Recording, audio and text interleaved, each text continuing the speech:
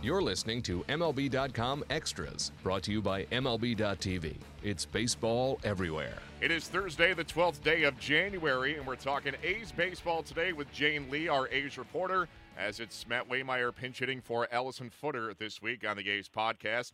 Jane, thank you so much for the time. And, Jane, this was good timing on our part to have this discussion on a Thursday and Wednesday night. Billy Beane making a couple of moves as he brings in free agents Trevor Plouffe and also Santiago Casilla. So let's kind of get your thoughts on those.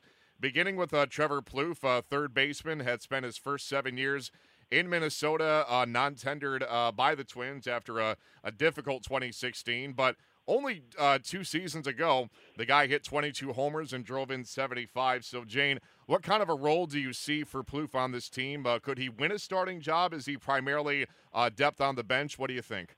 No, I think he could definitely win a starting job, and I know that it might confuse some A's fans, and I think it was even confusing for me when I first saw it, just because the A's have such a crowded infield already, and, you know, going into the year, it was pretty much assumed that Ryan Healy would be at third base, but it sounds like Plouffe could be at third base almost on an everyday basis, with Healy getting more of his at-bats, kind of split between first base.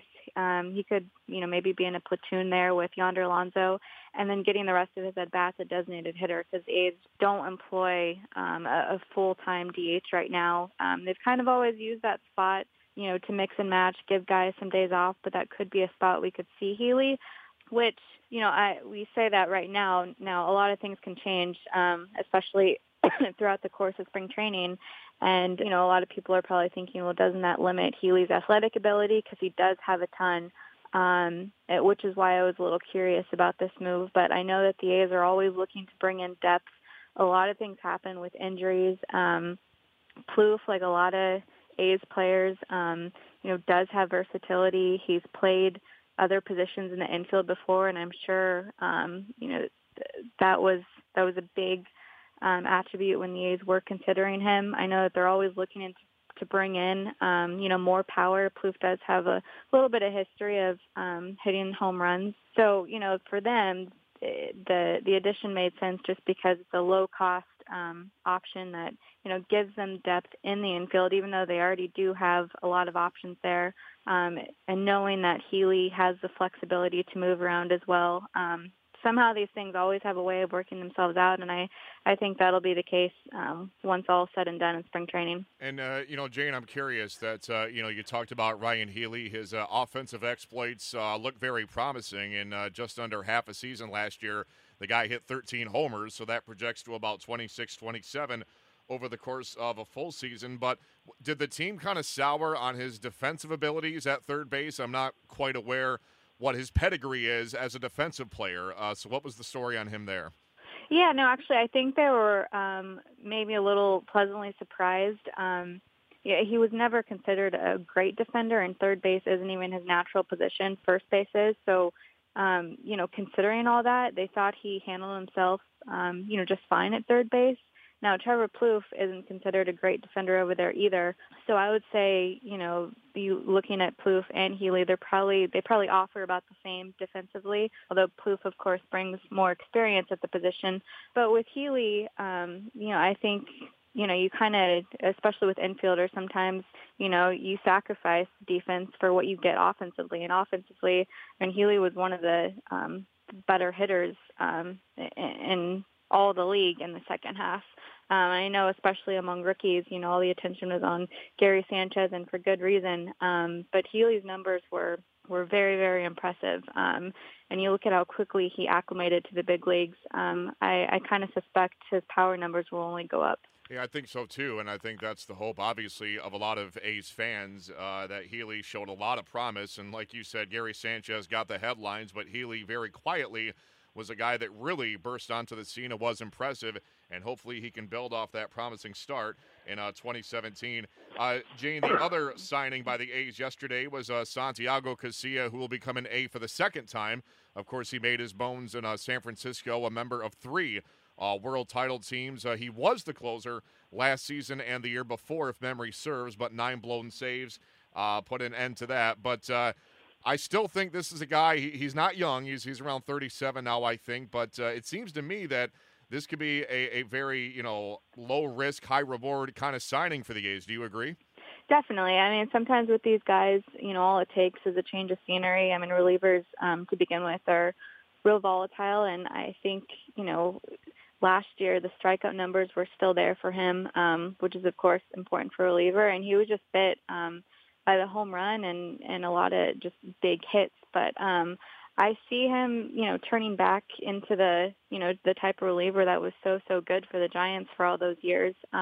What will be interesting is the roles that all these guys kind of come into. I mean, Bob Melvin has a lot of options, not just when it comes to setup men, but closer now. I mean, you have three guys in that bullpen between Casilla, Ryan Matson, Sean Doolittle with closing experience. And I think that'll be definitely, an area of focus, going into spring training, just who assumes that role coming out of it, because I know that they do prefer to have more defined roles in their bullpen. And beyond that, I mean, Casilla can close, he can also set up, and the A's have no shortage of setup options, along with Doolittle, John Axford, Ryan Dole, Liam Hendricks. And this could be a very strong bullpen, and you saw how improved they were last year, and I think it's only better. Now, with the addition of Casilla, it does give them some flexibility to trade one of the other guys, if they wanted to do that, whether it be now or later on ahead of the trade deadline. Maybe one of their veteran guys like Axford or Matson or perhaps Doolittle, who has, garnered some trade interest. But I think you can never have enough pitching depth, bullpen depth especially. We're seeing just kind of the rise and focus of bullpens league-wide. And the A's have kind of been looking to strengthen theirs over the last couple of years. And I think this could be one of the better additions of their offseason. Yeah, you mentioned the strikeout numbers. It was actually the highest Ks per nine rate of his career last year, just over 10, something he had never done before. He never cracked double figures in that column. Gave up a lot of home runs, blew a lot of saves, but if those things kind of self-correct, then like you said, he could be a real asset for this A's bullpen this coming season. So, Jane, I want to kind of transition from that into some projections for the A's for 2017. I'll throw some statements out there. You kind of agree, disagree, and give your reasons why or why not. And a logical place to start, as we're coming off this bullpen discussion regarding Santiago Casilla, I'll put you on the spot right now with projection number one. Santiago Casilla wins the closer's job in spring training. What do you think right now? Right now, I would say no. I assume that Ryan Matson will be the closer going out of spring training. I think there's been a lot of focus on Santiago Casilla's struggles in the last year, and I think, first and foremost, the A's want to get him comfortable back with his new and former team, and just, kind of get him pitching back to the way he was. And I think, you take the pressure off a closer competition, even though it will be there. I think the focus for him in spring training will just, to be pitching well. And I mean, we've seen it with the A's even, last year. That closer job, it can change within, the first month of the season. But for right now, I would say he won't be the closer. Yeah, I think that's a good assessment, is that Ryan Matson will be the guy, at least coming out of spring training, but there's so much attrition during the course of a season. Who knows what the coming months will bring. Jane, projection at number two, if this A's team is not contending by the All-Star break or by the trade deadline, then the A's pull the trigger on a trade for Sonny Gray. I do see that happening. Just because I feel like at the deadline, he could be the most valuable pitcher available at that time. Assuming that he has health on his side, that he's pitching more like his 2015 self than 2016, which it seems all indications, around the organization, they fully believe he will be. And I don't know that there will be a better pitcher available at the deadline, which means his value will be sky high, and I can't imagine them, turning down a good deal. Yeah, Billy Beane especially, that goes without saying. And Gray had a difficult 2016, but if he gets back to being the pitcher we know he can be, what a commodity he would be at the trade deadline, of course, if the A's are in a seller's position by that time. Jane, our next projection, Chris Davis coming off a monster power season in 2016. Does he lead the AL in home runs in 2017? That would be a bold prediction, although I wouldn't be surprised if that does hold true, I'm going to say no, just because there's just a ton of competition around him, guys that aren't playing half their games in the Coliseum. Not that that really matters with Chris Davis. It seems like no place, including the Coliseum, can contain him. I do suspect that he'll reach around the same number of home runs that he did last year, 42. But I see him maybe just, lacking one or two to be the overall leader. Yeah, Mark Trumbo led baseball with 47, I believe, and who knows what league he ends up in. He's still out there for the taking, surprisingly. Maybe if he moves to the National League, that would help Chris Davis's chances. We will see. The next projection, Jane, Marcus Semien, his power numbers are going up year after year. The errors were cut down significantly last year. Still more than you'd like to see, but still, will he have more homers than errors this coming season? Yes, I think.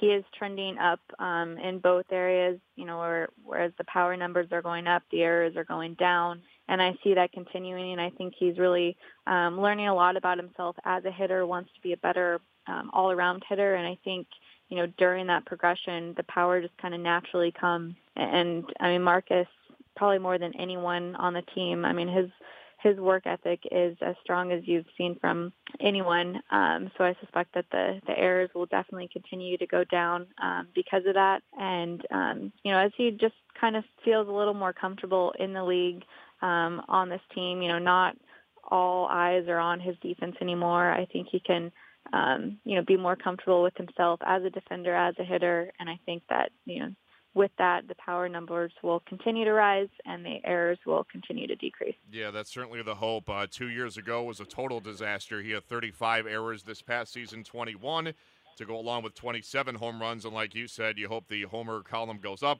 the error column goes down. Jane, to wrap things up here, as far as a win total, I know it's a very hard thing to project, but what do you think about 75 games? Do you take the over or the under here?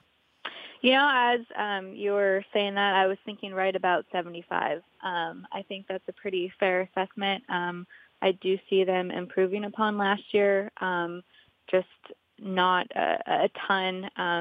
And that's more a reflection on their division than it is on them. I do think that they will be better so long as their kind of rotation keeps them afloat. But they're in a very tough division. You see the additions that other teams have made around them, be it Texas or Seattle. I think it'll just be very heavy competition. But I do see them improving a few wins upon last year. So I think 75 is pretty fair. Yeah, the A's certainly have improved on paper. The problem, as you said, everybody else in that division, save maybe Texas, has also improved. It's going to be quite the fight in the AL West in 2017. We'll see if the A's can hold their own coming off a 69-win campaign in 2016. That is Jane Lee, our A's reporter. Jane, we thank you for the time. We'll do it again next week for sure. In the meantime, it's Matt Waymeyer signing off for MLB.com Extras, Oakland Athletics. MLB.tv Premium, the #1 live streaming sports service, is celebrating 13 years. Watch every out-of-market regular season game live or on demand in true HD. Real-time highlights, live look-ins, pitch tracking widget, and more. MLB.tv Premium includes a free At-Bat 15 subscription. Watch live baseball on over 400 mobile and connected devices. Watch at home, in the office, or on the go every night on every device. Blackout and other restrictions apply. Visit MLB.tv for details.